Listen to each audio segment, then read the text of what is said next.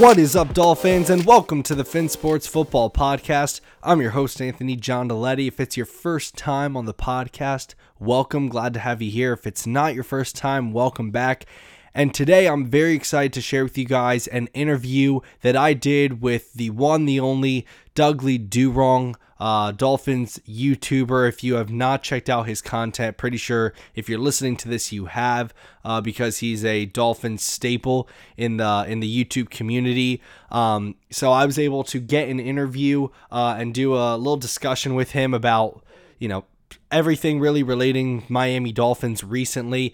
So without further ado, here's my interview with Dudley Do-Wrong. Dude, first of all, thank you so much for spending your time tonight on the podcast with us. How you doing? I'm doing good. I'm very happy to be on here. It's Friday night. I'm feeling good. Why not chat about some Dolphins? Well, why not, man? So let's just get into it. I don't know if you heard, stuff happened at minicamp, right? I don't know if you heard. Tua apparently had a rough first day. It wasn't big news or anything, so I'm not sure if you heard about it. Anyway, again, serious. The thing I always like to remind myself is what happens when you get a good team and what happens when you have a popular quarterback is your team's going to be talked about more. And that's just like the nature of it. It's that regardless of whether, you're ready for it or not, your team's going to eventually get good. You're eventually going to get that quarterback that we all want. And that comes with the burden, if there is one, of having every single thing that quarterback does being talked about. What was your reaction to everything that happened with Tua in minicamp, the media's reaction to it, not only national but local, and how much stock do you put into, these practices that they're having in June? So essentially what happened, his 5 interception day, it was nothing. It was a big nothing burger for me on my end. It didn't worry me. I honestly saw it more as him trying things, pushing the boundaries, forcing things in with a wet ball. Some people are even saying at the points of him throwing those interceptions, it wasn't raining. All right, fine, fantastic. I don't give a crap. It's practice. But that's what practice is for. It wasn't even training camp. It was mini camp. Like training camp is where you really come in and you buckle down, OTAs, you install stuff, mini camp, kind of go through it a little bit more. And then you take your break, you have training camp. I saw it more as, him learning where he could fit the ball in, him testing his boundaries and learning, okay, here is where I can do it. This is where I shouldn't. All right, I should have thrown this sooner, should have thrown this later, all that stuff. So him throwing 5 interceptions in minicamp, the first day of minicamp, is just a big nothing burger. Even him throwing 6 touchdowns the next day is a big nothing burger. I don't care. I really don't care. And people making it into a big deal makes me laugh, because the media loves to flip on people as soon as they can, because the media was up to his butt before the hip injury. And even after the hip injury, some people were still like, oh, he still could be the number one over. Colin Cowherd said he should be the number one over Joe Burrow after the hip injury. And now all of a sudden he's shooting him down, saying all these horrible things about him.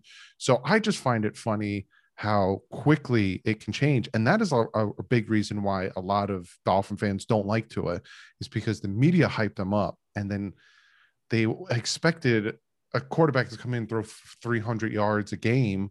And when he didn't, they instantly want to say he sucks. So it's just, I find it ridiculous. And for me, it gives him more ammo to just play better this season. Dude, I first of all, you said that perfectly. And if I could add anything to that, or just, add on to, or say the same things you were saying, like the biggest, I think all of us would agree, whether we really, really like to, or whether there's people out there that really don't, or if we're somewhere in the middle, like the number one concern, or not necessarily concern, but criticism we had on Tua in his first year, for me at least, was just playing conservative, right? I went back, I looked at his stats on games he got benched. He wasn't playing bad, just playing very, very conservative, which again, injury, rookie, again, being a rookie, not playing the best. Like I'd much rather a guy play conservative than go out there and throw, interceptions out the wazoo. But like the number one concern I had, or criticism, was I wanted him to be less conservative and more aggressive. And it's crazy to me because I see so many people say the same exact thing. Yet when he goes out there in minicamp, tries to be aggressive, tries to push the ball down the field, they're like, what's he doing throwing all these interceptions? And the way I like to view it is like, look, it's minicamp. And he worded it perfectly, him and Flores, like, if you're going to make mistakes, which when you're aggressive, we all know it's boom or bust a lot of times.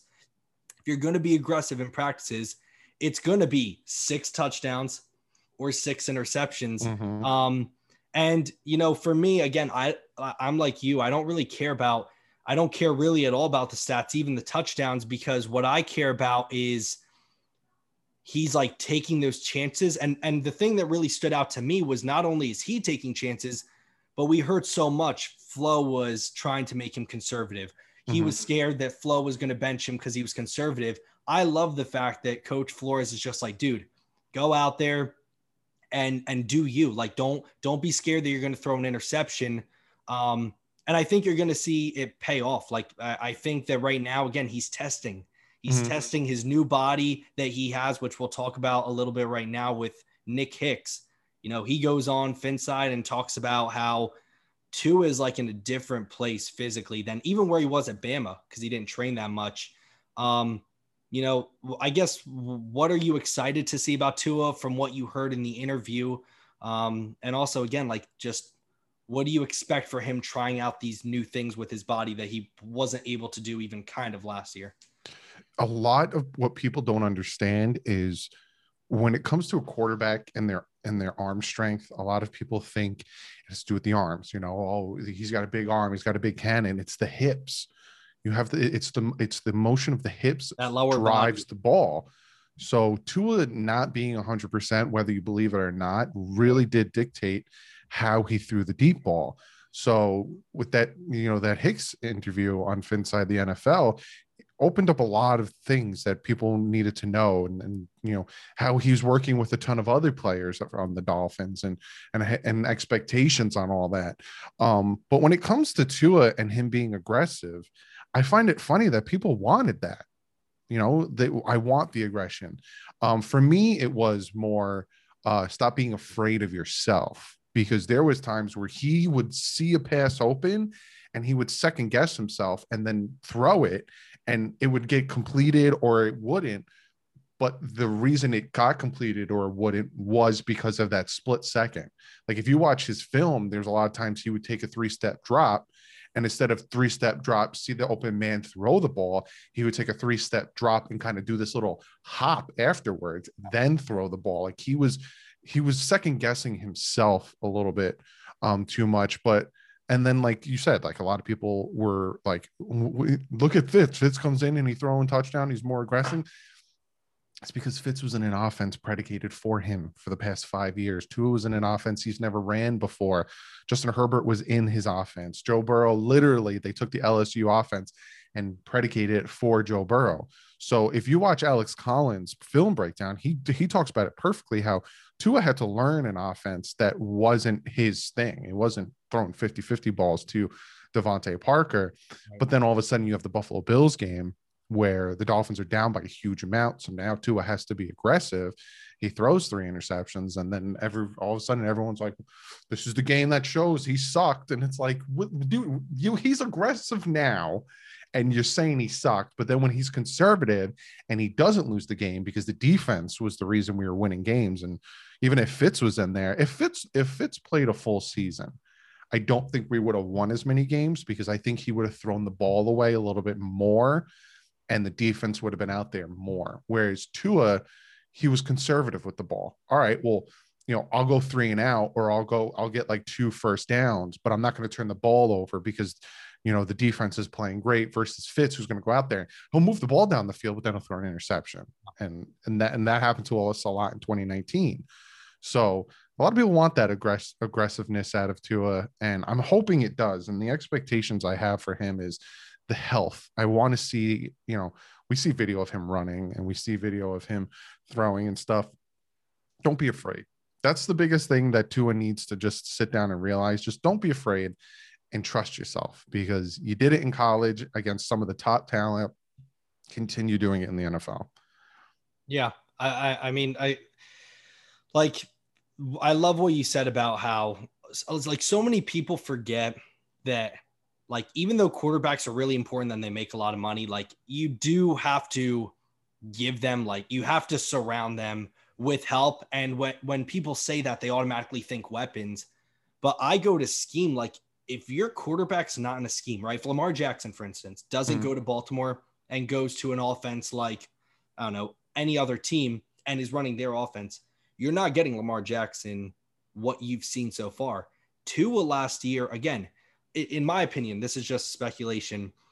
Originally, the bye week, I think, was week 11. Yeah. I think Brian Flores was looking at it as, look, we got an injured quarterback with Tua. Worst case scenario, we sit him because we're in playoff contention. We keep Fitz in even at the bye week. Not best case, because we wouldn't be in playoff scenario. We put him in the bye week, week 11. And I think what happened is you had a quarterback who, again, was in a system, like you said, not ready for. And I think Stephen Ross, when Tua came in against the Jets, he heard, wait a second, we haven't had that sound in Miami in a long time. And again, that's just speculation. But again, I don't think, even though Tua was amazing in college, like, he wasn't in a system to where he can just go in right away. He was in a certain system for 3 years at Alabama, and you expect him to go in while he's rehabbing and to start after, 6 weeks in the NFL. Yeah, I think you're going to see completely different Tua, not only physically, but just like mentally. Because, like, we talked about the interview. I feel like all of us have talked about it on our channels, how he goes on. He's like, I didn't feel like I knew the playbook that well. Really well. Really well. It's not that he didn't know the playbook. Because a bunch of people are like, how could he not know the playbook? There's a difference between knowing a playbook and understanding how to get in and out of audibles, how to check, alert, there's a difference between, I'm sure he knew the playbook, right? I'm positive he knew the playbook. And also he took blame for other people, which that's what leaders do. But like where I was going with this is, like, I can promise you that this Tua you're going to see is going to be much more of like I understand everything about the offense, rather than, if I go to the line of scrimmage and this play doesn't work, I'm not confident enough in this playbook to know how to get in and out of it. So, like, alone. You saw that with the Denver Broncos game. The Denver Broncos game was the fall of the offense in Tua's eyes, because again, they gave Tua a watered down version because he didn't know it really, really well. Tom Brady came out and he said he didn't know the Tampa Bay offense. Said it was like speaking Spanish, but he still did his thing. Because the offense they were running, they would have 3 on one side and like Parker on the left. And they would have a certain route combination on the right, and then Parker would be on a go on the left. And Tua's job, it was this simple. You look, if there's a single high safety, you look them off and you throw the 50-50 to Parker. If there's a double safety, then you throw to one of the 3 routes on your right. And the Denver Broncos figured that out, and they would disguise a single high safety. And then all of a sudden Tua started stuttering, started not trusting himself, getting sacked. And all of a sudden they're like, we're going to put Fitz in there. That's what, and Brian Flores wanted to run an up-tempo offense, which Tua runs perfectly. Chan Gailey said, no, I don't. For some reason, he didn't want to. Gailey didn't want to. So it's like a lot of blame gets put on Tua. And again, listening to me now, it sounds like I'm a Tua lover, or Tua near, or Tua stan, whatever the hell you call it. Criticism. There's ton. I've said it. You can go watch the film breakdown. He stares down his receivers a little too much. He burps the baby. He pats the ball a little too much. He has to trust himself, but he does do good things. A lot of people said he didn't show it. He didn't show he has it. Did they not watch the Kansas City, the Arizona Cardinals, the New England Patriots game where he single-handedly won 2 of those games? Like, what are you talking about? Because that Cardinals game where Chan Gailey wasn't there and Gotze was the offensive coordinator, he was playing out of his mind, running out of the pocket, making Budda Baker miss. Second game too. Like, are you like, yeah, his first game, everyone's like, oh, I think he threw like 90 yards. Like, oh, he sucked. He went up against his first ever start was against the number 1 defense, and not even the number 1 defense week 1 where everyone's rusty. The number 1 defense week 6 where everyone's like their motor's running. All right, we're good. Let's do this. Against a rookie quarterback, which makes them better automatically because they're. And he's got Aaron Donald getting his first sack of like. Are you kidding me? And that was my number one for like my biggest critique of Chan Gailey. Like some people say play calling, and in my opinion is every coordinator is going to have their times where like you don't call the perfect play. Like it's just impossible to always call the perfect play.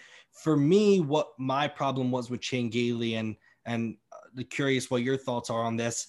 I was more upset that when he saw something work, he didn't stay with it because what I saw, and again, I don't think I'm the only one. When Tua was going no huddle, which means the defense isn't allowed to do these complex looks. They're not allowed to sub that quick, get their package in. When Tua was going no huddle, he was just tearing people apart. Like need I remind people of the Cincinnati game where the first half, it was like, oh, this is hard to watch. He comes out the second half and it was like, he was like carving. And I know they're the Bengals, but at the end of the day, you look at the difference one half to the other, and it's that stuff that bothered me. I was like, if you see something work with your quarterback, and I think the problem with Chan is, first of all, he's an older coordinator and, you know, he's been doing this for a long time. You're not going to change him. And again, like, I just think the issue with the offense last year was it was too catered to Fitz. And then it was like Tua comes in here. It's like, yeah, let's just hope Tua can run what Fitz runs instead of let's have a plan for what the hell Tua is going to do when he's in here. And again, yeah, that's a perfect point too, because a lot of people like to compare Tua's first year to Tannehill's first year. Because Tannehill did this and Tannehill did that. Well, Tannehill's first year, the Miami Dolphins literally hired his head coach as the offensive coordinator. So it's like they kind of made sure that he knew what the heck was going on in the NFL. So yeah, and that's not, again, I understand why they did it too, because that's not Brian Flores' game. He's not going to, again, I don't think they anticipated Tua playing as much as he did. No one did. COVID hit. That's just a reality of it. Brian Flores was like, let me get in a guy who is going to help Fitz be the best Fitz he can be, because he's probably going to play most of the season. And when stuff happened, whether it's Tua coming in, the crowd reacting the way they did, they want to see Stephen Ross or the coach or GM want to see him play. Like, again, I understand why Chan Gailey was the coordinator. I just wish there was more of a switch or an adaptation to what Tua did well. Because there were things Tua did well that they didn't continuously do. Like, again, we both saw Tua go out there against Patrick Mahomes with the weapons we had, no huddle. Tua go out there and try to win us this game, and he came damn close. Okay, if the Chiefs don't get that punt return touchdown, Dolphins won that game. Oh yeah, I know. Obviously, it's a what if. Yeah, but I'm just talking like in theory, like Tua was not bad. I would argue Tua outplayed Patrick Mahomes. With the weapons he had.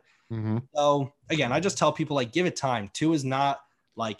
You touched upon a great point with whenever they had the up tempo with Tua, because for the longest time when it was, a minute, 2 minutes before the half, I'd always think of the Dolphins, we'll try to get points, but then we'll end up taking a knee and then just going into the half. But for some reason, when Tua's in there, they always got at least 3 points. They always got at least a field goal. And because, like you said, they would do the no huddle to try to get some points before the half. And they'd always, I'm telling you, go back and watch. They always would get a minimum of 3 points out of that. Always. And it would help. It would help peek over to getting a win. And that had a lot to do with running a no huddle with Tua.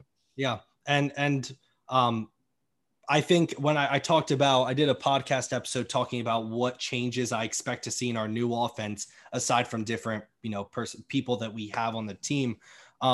The Dolphins, I'm not sure if it's 26 or 28 or vice versa, but when I looked at statistically how our tempo was speed wise and how much pre-snap motion we ran, which is two things that always will help a quarterback because it helps tell you what the defense is running. The Dolphins were respectively, I think, 28th in tempo. And which is like from end of play to next play, 28th in tempo and 26th in pre-snap motion. I think we only ran pre-snap motion 6.7% of the time. So like, again, when you have players now on the team with Jalen Waddle, Albert Wilson, Will Fuller, they need to utilize speed. I was watching a video. Steve Sarkisian was talking about offense, and he was like, you can't have guys standing still because you and I, Doug, we're the same speed as Jalen Waddle when we're standing still, and he is. So, like, that's my goal. I just want to see more tempo instead of what Chan Gailey would do, which is plays done, go to the huddle, up, everyone stand still, hike the ball off. No, I want to see up tempo. I want to see motion. I want to see Jalen Waddle running from one side of the field to the other before the play is called. Those are things that I anticipate the Dolphins doing. What are you wishing, I guess, from play calling standpoint or just overall scheme wise to see with our offense next year? Just more of what works, because like you said, once they noticed that the up tempo, or not the up tempo, but the motion worked, like you saw it a lot where it would be pistol formation and either Bowden or Gesicki or Grant when he was in there would motion. Because what that does is it tells, are they in a zone defense? Because if they're in a zone defense, that corner's not going to follow the motion. If they're in a man defense, and then it really helps to show the quarterback what he's looking at in front of him. I honestly think that they're going to go back to what worked with Tua. They probably watched a lot of tape of what worked with Tua. And I talk about this all the time. That New England game, they ran a ton of RPO. And the reason that it was the first time in 2 years we had a rusher over 100 yards was because of that RPO and how efficient Tua can run the RPO. Mm-hmm. He was the one who dictated who got the ball. Am I giving it to the running back? Am I keeping it, or am I throwing it? And it really helped them move down the field, and it really helped open up that play. So I expect a lot of that. I expect a lot of probably the offense that he ran in Alabama, because Najee Harris talked about that because he was at the Senior Bowl. He didn't play, but he got his hands on the playbook, and he said that what Godsey and Studesville are running is a lot of what they ran in Alabama. So it's, they're really trying to predicate this offense towards Tua. So that's why whenever I hear the rumors of, the Dolphins are interested in Watson or the Dolphins are interested in Aaron Rodgers, I just ignore it. Because why are they building a playbook around one player if they want to move on? Why did they get Charlie Fry? Why did they get Alabama teammates? Mm-hmm. Yeah, and I think I'm pretty sure when I'm saying this that it's correct. I think Trent Dilfer, midway through the season, or like midway through Tua playing, went on like publicly on the Rich Eisen show and was like, yeah, they're not even running like the offense that he knows. I think he was like, yeah, Tua has to learn. Tua basically last year had to learn a different way to play football. I think that's the way he worded it, is like, Tua's not playing what Tua's good at. You got a guy 5th overall because he was good at A, and you asked him to do B. And I think that is going to be just huge. Again, yeah, you got weapons. That's awesome. And I expect them to be very big impacts. But you got to get Tua in a system, which I think they're going to do, that makes him feel confident enough to go out there and ball out week in and week out.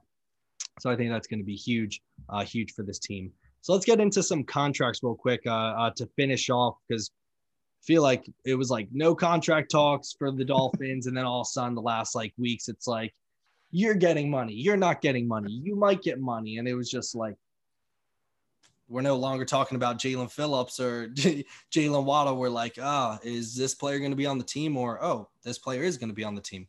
So anyway, Jerome Baker, just talking about a little, we'll talk about Baker and Gesicki. Jerome Baker, new deal, 3 years, $39 million, doesn't start till next year. So he's making about $2 million this year. So it's about a 4-year, $41 million deal, about 28 of it guaranteed. What were your thoughts on Baker signing his contract for both ends, on the Dolphins side and on his side? And with Mike Gesicki drafted in the same year, do you anticipate him being the next one in line? I was surprised. I know it happened on a Sunday, and I was genuinely surprised that they did it. Like, I expect a lot of, if other guys are going to get signed, and if Xavier Howard's situation will get resolved, I expect it to happen now, because they're on a break till the 27th of July. I was surprised. And especially the amount of money. Now, way contracts work, you always look at the guaranteed. So if you look at the guaranteed, he's making like around $9 million a year. but we don't know how it's structured. They still haven't released how it's structured. When is he getting this? When is he getting that? So if you look at it in a whole, it's about $13 million a year, which is sixth in linebackers. Now, I like Jerome Baker. I think Jerome Baker fits this defense really well. 7 sacks last year. They really knew how to use him, when to use him. Yeah. But he is not the sixth best linebacker in the NFL. So to pay him $13 million, that's why, like, at first when I made my video, I was just like indifferent. I was like, all right, well, I'm glad they kept him. And I see how much they kept him, but let's see how it's structured. And someone commented, make a decision or have an opinion. And I'm like, oh, I don't have opinions unless I get all the information. Right. And we still don't know. But it's a lot. If it is like around that much, if he's getting paid next year and the year after, a good chunk, like 13 million, it's a lot for the style of linebacker he is. I didn't think he was going to get re-signed after he had his press conference and he said, he wants to retire Dolphin and play here forever. It's like, oh, that's nice to hear, but you're horrible against the run. And you can't shed blocks if your life depended on it. We need someone who could do everything back there. So I thought it was a lot. And as for Gesicki, I hope they re-sign him. He's not a good inline blocker. So when he's on the field, it really does dictate what we're running. Yeah. Like if there's a two tight end set and he's out there with Smythe, they're not running the ball. It's going to be play action. But if, Shaheen or Hunter Long is out there with Smythe, you're like, well, could be a run. It could not be a run. I hope they re-sign him, but if they don't, I wouldn't be surprised because I know he's probably going to want around 11 million a year. And the style of tight end he is, I don't see that happening. He's like a Jimmy Graham, and I don't see that happening. Yeah. With Jerome, I think, dude, like you and I both know, like with free agency and like re-signing people, like it's like you have to pick you either don't get the guy or you do have to overpay. I agree. I don't think Jerome is like, I like Jerome similar to you. I don't really think I've ever like seen someone who doesn't like Jerome Baker. They may not think he's like amazing, but like those people like Jerome Baker. I agree with you. Like I thought he was overpaid. However, when I look at the other people in his class who are going to get paid, especially the people who aren't first round picks with that 5th-year option, like Fred Warner and Darius Leonard, like those dudes are going to command. They're two of the top. I could argue they're 1 and 2 at linebackers at their respective position. They're going to command a lot more money than he is. And even though Jerome's not worth that much, his agent, if they didn't get this contract done, his agent's going to be like, look, they got 16, 17 per year. We want at least 15. Yeah. And when you have the money to sign a guy that's good, right? Not great, but when you have the money to sign a guy that's good on your team, you do it. And, again, they overpaid for it. I believe, but at the end of the day, again, I'm happy we're able to keep a player, and we do have money next year. Like that's another thing, is that I think after the signing, we're projected to have, again, depending on how much, it's like depending on how much we give him. Obviously, we don't know the way it's structured still, which is weird because it's been like a week. I'm like, what are y'all doing? But yeah, it's like around like 52 million right after the signing. So he still got it. And then with Gesicki real quick, I'd be curious. I'm indifferent on it, or I'm not indifferent, but I don't have an opinion or what I believe yet on it, because I said you're going to have to wait till like week 4 or 5, because I think personally, unless it gets done before the season, which it easily could, you'll know if Mike Gesicki is going to be on the team based off how they use him. Like if they're using him like they've been, or with a lot of, if they're basically using him as the primary tight end, but how they would use Hunter Long, that's how they're using him. Assume he won't be on the team. But if they're using him with Hunter Long, and you're seeing a lot more of just Mike Gesicki as a slot tight end, if that makes sense, I think you have a good chance of seeing him on the team. And I would like him on the team. Personally, I think especially if Tua connects with him, like that's going to be the key. If Tua is utilizing Mike Gesicki, and if they're a good connection, Mike Gesicki will be on the team because they've shown that they want to help Tua out. Obviously want to. But for me, it's one of those situations where I'm like, I just don't know. If they didn't draft Hunter Long, I think we'd all be like, yeah, they'll probably keep him. Yeah. Man, when you draft Hunter Long and he's a dual threat, probably the best. Obviously, I don't know how good he's going to be in the NFL, but when he's probably the most balanced tight end you have, and you've shown you like balanced tight ends in your scheme, that's not really too good of a look for Mike if you're Mike Gesicki. But only time will tell in that situation. So going to the final point of conversation, man, God, I hate talking about it. I hate talking about it because you're going to offend someone, or it's like you have to face the reality of the situation at hand. Xavier Howard speculated basically from the end of last season, I think is when it was even during the season, we heard like Xavier Howard and his agent are going to want a new contract in the offseason. Bunch of speculation about it. Mandatory minicamp comes, doesn't show up. So I guess the big question, one, do you anticipate them to sign Xavier Howard? And two, if you were the Dolphins, would you sign Xavier Howard?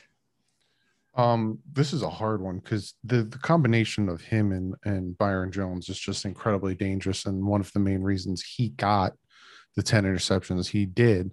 I don't know what they're gonna do, in all honesty, because I didn't expect them to sign or re-sign or give certain players contracts that they did. So maybe that's a good sign that they're gonna do it with Xavier Howard. If I'm the Dolphins, I give him an incentive-based contract. The amount of money isn't his problem. What I'm hearing, it's the guarantee, because now the guarantee's gone. So after this year, they can cut him, they can trade him, they can do whatever they want with him, and they have no more dead cap that they'd have to deal with. So that's what I'm hearing is the guaranteed part. So if I'm the Dolphins, I would add more guarantee on there. Fine. We want you for another year or two, but then make it incentive based, because he has, it's the same thing with Devontae Parker. We gave Devontae Parker a contract extension. He had 1,000-yard season, did fantastic. And then this past season, he fell off and he was banged up here and there. So give him incentive based. The amount of games you play, you get a certain amount of money. The amount of interceptions you get a certain amount of money. If we make the playoffs, you get a certain amount of money. Make it an incentive-based contract where, okay, we'll give you the more money. You're still making, I think it's sixth or fifth over, cornerback money. Right. But yeah, and if it is a problem that Byron's making more than him, be a better teammate, because yeah, Byron doesn't get the interceptions you do, but Byron is a big point and big reason you get the interceptions you do, because he shuts down the other side of the field for you. Yeah. But so you're not sure if they will sign him, but if it were you would sign him with a more incentive based deal. I would throw a contract at him that is team friendly, that isn't overpaying, and that covers my butt in case he gets injured, in case he falls off, because that's what Xavier should have done. Play this year and then sit out next year if you want, because all of a sudden your guaranteed money's gone. So show, hey, I deserve to get more money because I had 10 interceptions last year and now I got 6 or 7 this year. Like, I'm still very productive. He did it wrong. Whoever his new agent was, he did it wrong. He should have played this year and then then do what he's doing now next year. So yeah, I would try. I'd sit down and talk with him, which it seems like that's what the Dolphins do. They did it with the baby Minkah Fitzpatrick. They did it with Kenyon Drake. Yeah. They sit down with these guys and they talk to them. They say, we want to keep you, we want to give you a contract extension. And then when they say no, they trade them. Right. So that's, as much as it sucks to hear, that's probably what they're going to do. They're probably in this month, they're going to sit down with Xavier Howard and his agent and say, we want to make this work. What would work for you? And they're going to say, however ridiculous amount. The Dolphins are going to say, no, how about this? And they'll say no. They'll go back and forth. And if they can't come to a conclusion and Xavier Howard is offended or whatever, and he's like, I'm done negotiating, and they'll trade him. Yeah, which will suck. But it seems like Noah is doing really well. It seems like, a lot of these guys are stepping up. So maybe that is even more of an incentive to potentially trade them. Yeah, they're going on a month break. It's around like a little over a month, I think. Like I think personally, you're gonna know like by the first day of training camp, he's either going to have the new contract or be traded because Mm-hmm. the last thing you want any coach is to head into training camp, which is so important with distractions. So Yep. like I think one similar to Mike Gesicki, how we'll find out when the season comes. I know that's a cop out, but like by the beginning of training camp, his ex is either going to be on this team or not. To be honest, I don't think if I were the Dolphins, unless he's willing to do what they want to do, which I agree with you. I said it should be incentive based. Look, because I don't think they disagree with the money. Like I think they understand. They paid Jerome Baker. They paid people like Van Noy and Eric Flowers who shouldn't have gotten it. Like I don't. A lot of people say, oh, they don't want to pay him. No, they want to pay him, but the dude has had incidences off the field, which we don't need to talk about. He's had a lot of injuries, right? With the track record, played 4 games. Brian Flores' first year, missed the last, or no, he missed 11 games. Brian Flores' first year. The year before that, when he got his new contract, he missed the final 4 games when we were in playoff contention, has had injuries all throughout his career, off the field issues. I think personally, Chris Grier with Noah, again, we've seen Chris Grier likes to gamble. He likes to take chances. If X is going to sit out and he's not happy with an incentive-based contract, I have no reason to believe that they will sign him. As a Dolphin fan, I want him on the team because I want my team, like obviously you want your team to do well.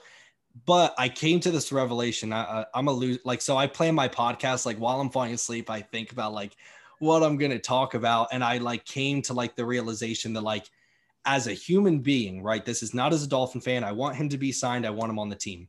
Mhm. I can't stand people like this. And I know like I'm pro players going to get their money. If you and I were football players, go get your money.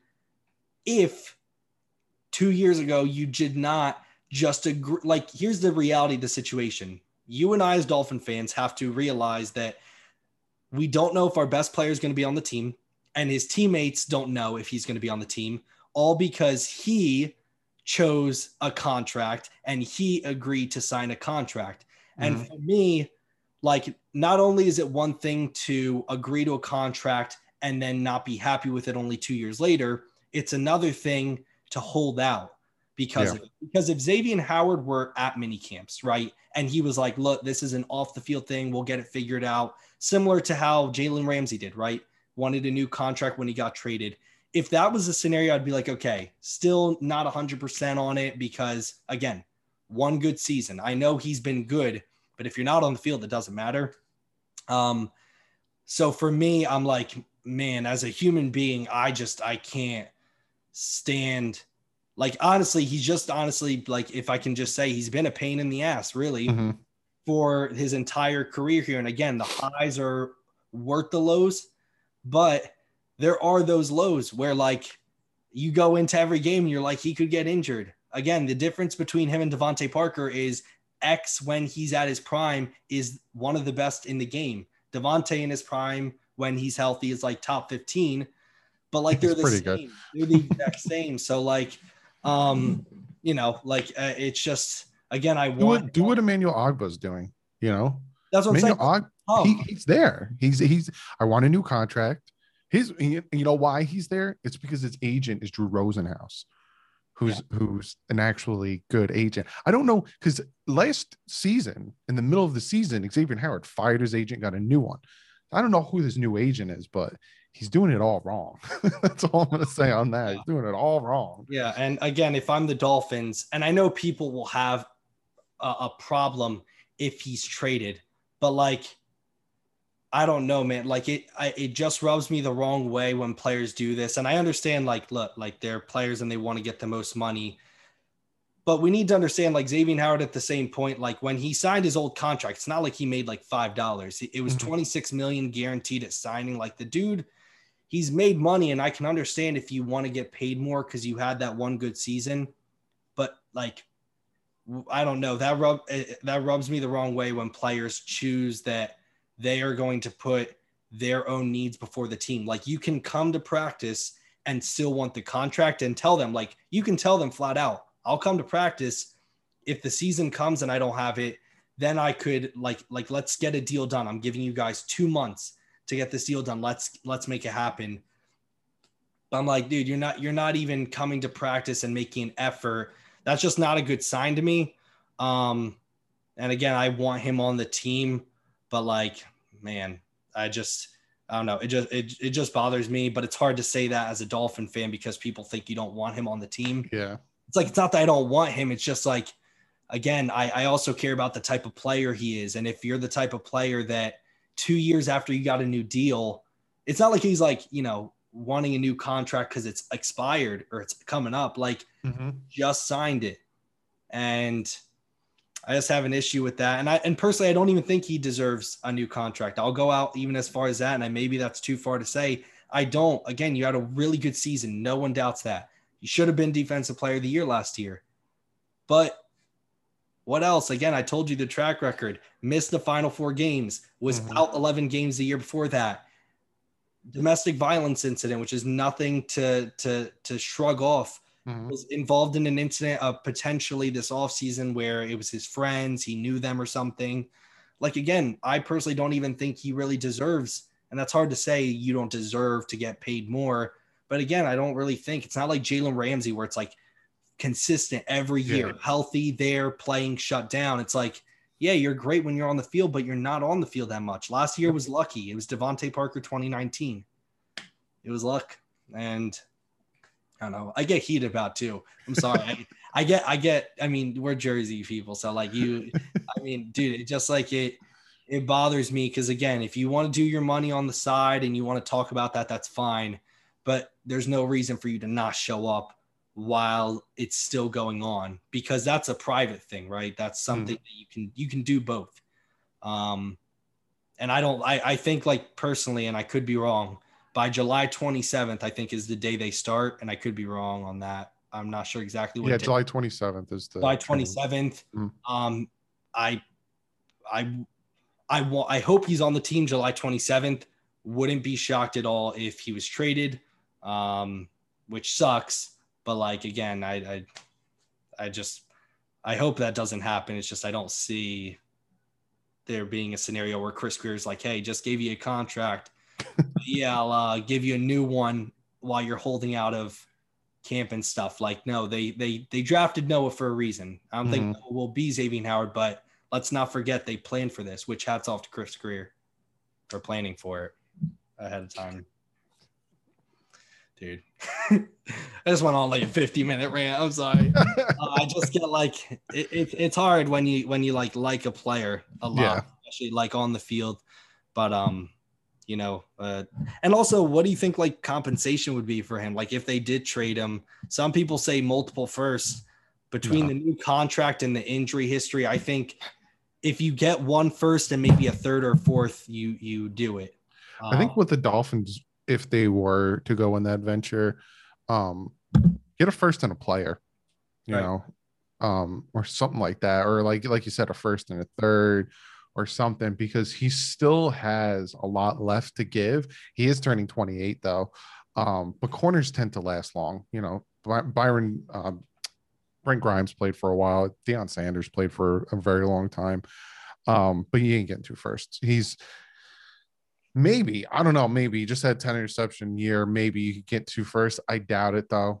I think you get a 1st. That's what I was surprised. I thought maybe the Dolphins would have done it while the draft was going on, and like a dream scenario. And again, I didn't want to get rid of X, but a dream scenario would have been to trade him to Dallas, and then take Patrick Surtain Jr. Okay. With their, like, just be like, hey, we'll give you Xavier Howard. You just give us your pick. And then we take Patrick Surtain Jr. and then give him friggin' his dad's number and just. See, that would have been dream scenario, but my dream scenario was, I hoped they traded him to the Cowboys, said, keep your 1st this year, we'll take it next year, and give us either Michael Gallup, because I didn't know what to do a wide receiver, because I like Michael Gallup, or I forget what their backup running back is. I like their backup running back, and I think he's better than honestly Zeke at this point, maybe. But I didn't know. I was like, if you can get a player that's played and you know they're doing well, and then they're the Cowboys, so yeah, get a first round pick because it's like the Texans, but a little better because they're America's team. Yeah. Anyway, I'm curious to see what happens, but for sure, I think we both agree that like by the 27th of July, he's either going to be signed or off the team. I think that. Yeah, There'd be no that's. reason to. You had a month to figure Mhm. it out. I think you'll see it with all of them. Emmanuel Agba, Gazicki, and Xavier Howard. I think that all will get resolved in the next month. Right. Yeah, because and again, they could make the contract next year too with something like they did with Baker. Like a lot of people say, how are we doing this? We don't have money. You keep them where they are now, maybe give them some more guaranteed this year, but put their contracts to next year. Because again, Dolphins have a lot of money next year under the anticipated cap. And what they could do too is say they really do like Melvin Ingram. They could re-sign Emmanuel Agba and take some of his contract this year.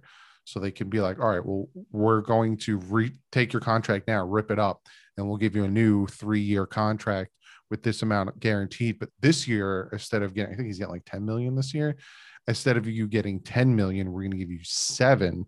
Get another 3, and then they can give that to Melvin Ingram. Same thing with Gazicki. We'll take, and they can do that. Well, all right, we'll keep you on the team longer. You get more money, but right now we need more cap.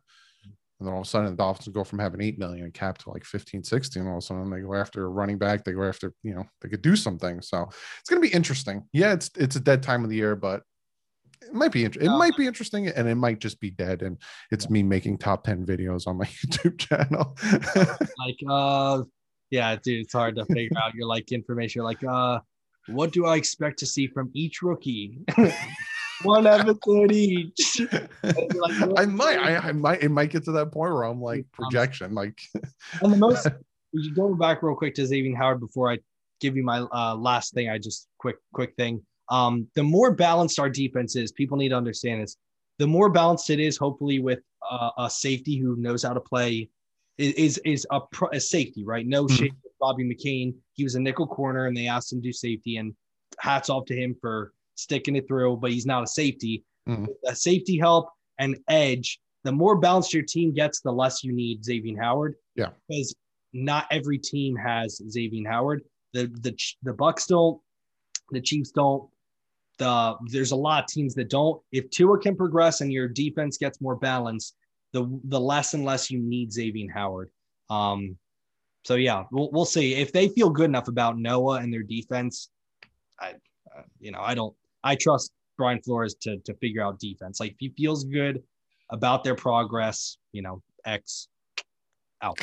Anyway, last thing, just quick thought, expectations for the Dolphins 2021 season. Doesn't necessarily need to be record because a lot of things could change, but just like what are maybe 2 or 3 things you want to see come February next year?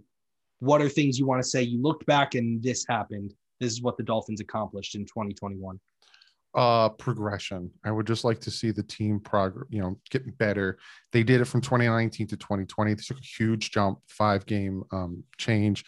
I'd like to see it again. You don't have to get 13, 14 wins, but if they get 11 wins, that to me, that's progress. I want to see progress, and I want to see progress on the entire team. All these players that struggled a little bit or need to show something to show that they are worth keeping. Christian Wilkins is one. Show that progress. Show that you're doing something different. That's one. I'd love to see playoffs. We should have made the playoffs last year. And no, I'm not saying the Buffalo Bills game with Tua is the reason we didn't make the playoffs. I will say that the Seattle Seahawks game with Ryan Fitzpatrick is the reason we didn't make the playoffs. You're 10-6 any other year. Typically you get in, especially with 7 seeds. Last year, literally everyone that got in the playoffs last year was 11-5. I think that doesn't happen usually. I just went on I think it was Wednesday. I went on a Colts YouTube channel, and he was talking about that, and he was like, I think we took your spot. I was like, yeah, man, you did. Congratulations. I hope you're happy. Yeah. He started laughing. I was like, we were hoping for you guys to lose, but you guys were playing the Jaguars. That wasn't happening. Then we were hoping for the Browns to lose, but that didn't happen. So yeah, but yeah. My expectations overall, as you said, progress, even like 10-7. I know that's technically one more loss, but like I want to see like you remain good. If that makes sense. Like at least remain good and get better, because the last thing I want to see is regression. But even if you maintain what you did, again, like I feel confident that like, oh, maybe it was because Tua didn't play well, which could, that could happen. Maybe it's because of something else, an injury.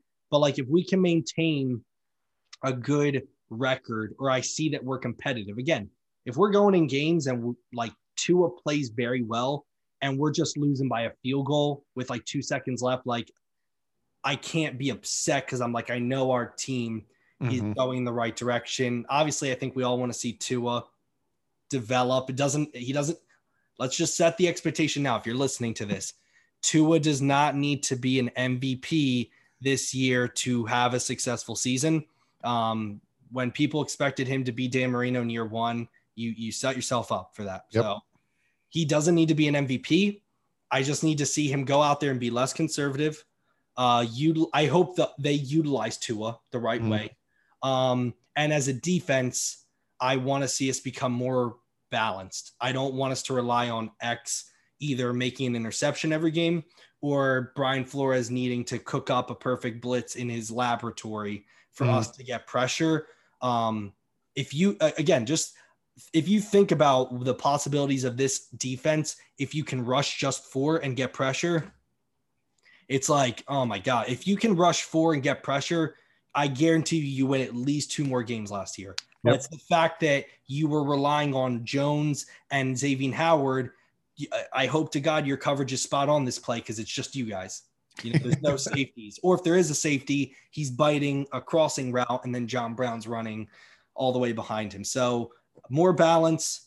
I want to see progression from Tua, and I just want to see us remain competitive like we were last year. Even if it's just 10-7, which is technically one more loss, not go from 10-6 to 6-10, or 10-6-11. What is it now? I think it's 6-11, which 6-11. Yeah. But yeah, that's just my hope. But that's it, man, dude. I appreciate you coming on. Thanks for talking Dolphins with me on this Friday night. I know it's kind of later there for you. I'm up late anyway. Okay. Yeah, but thanks, man. Appreciate you. Got to have you on again sometime in the future for sure. Yeah, man, it was a blast. We talked about some really good subjects. So I'm very excited to come back. Yep, dude. Take care, man. Appreciate you. All right, bud. Miami has the Dolphins, the greatest football team. We take the ball from goal to goal like no one's ever seen. We're in the air, we're on the ground, we're always in control. And when you say Miami, you're talking Super Bowl, 'cause we're the Miami Dolphins.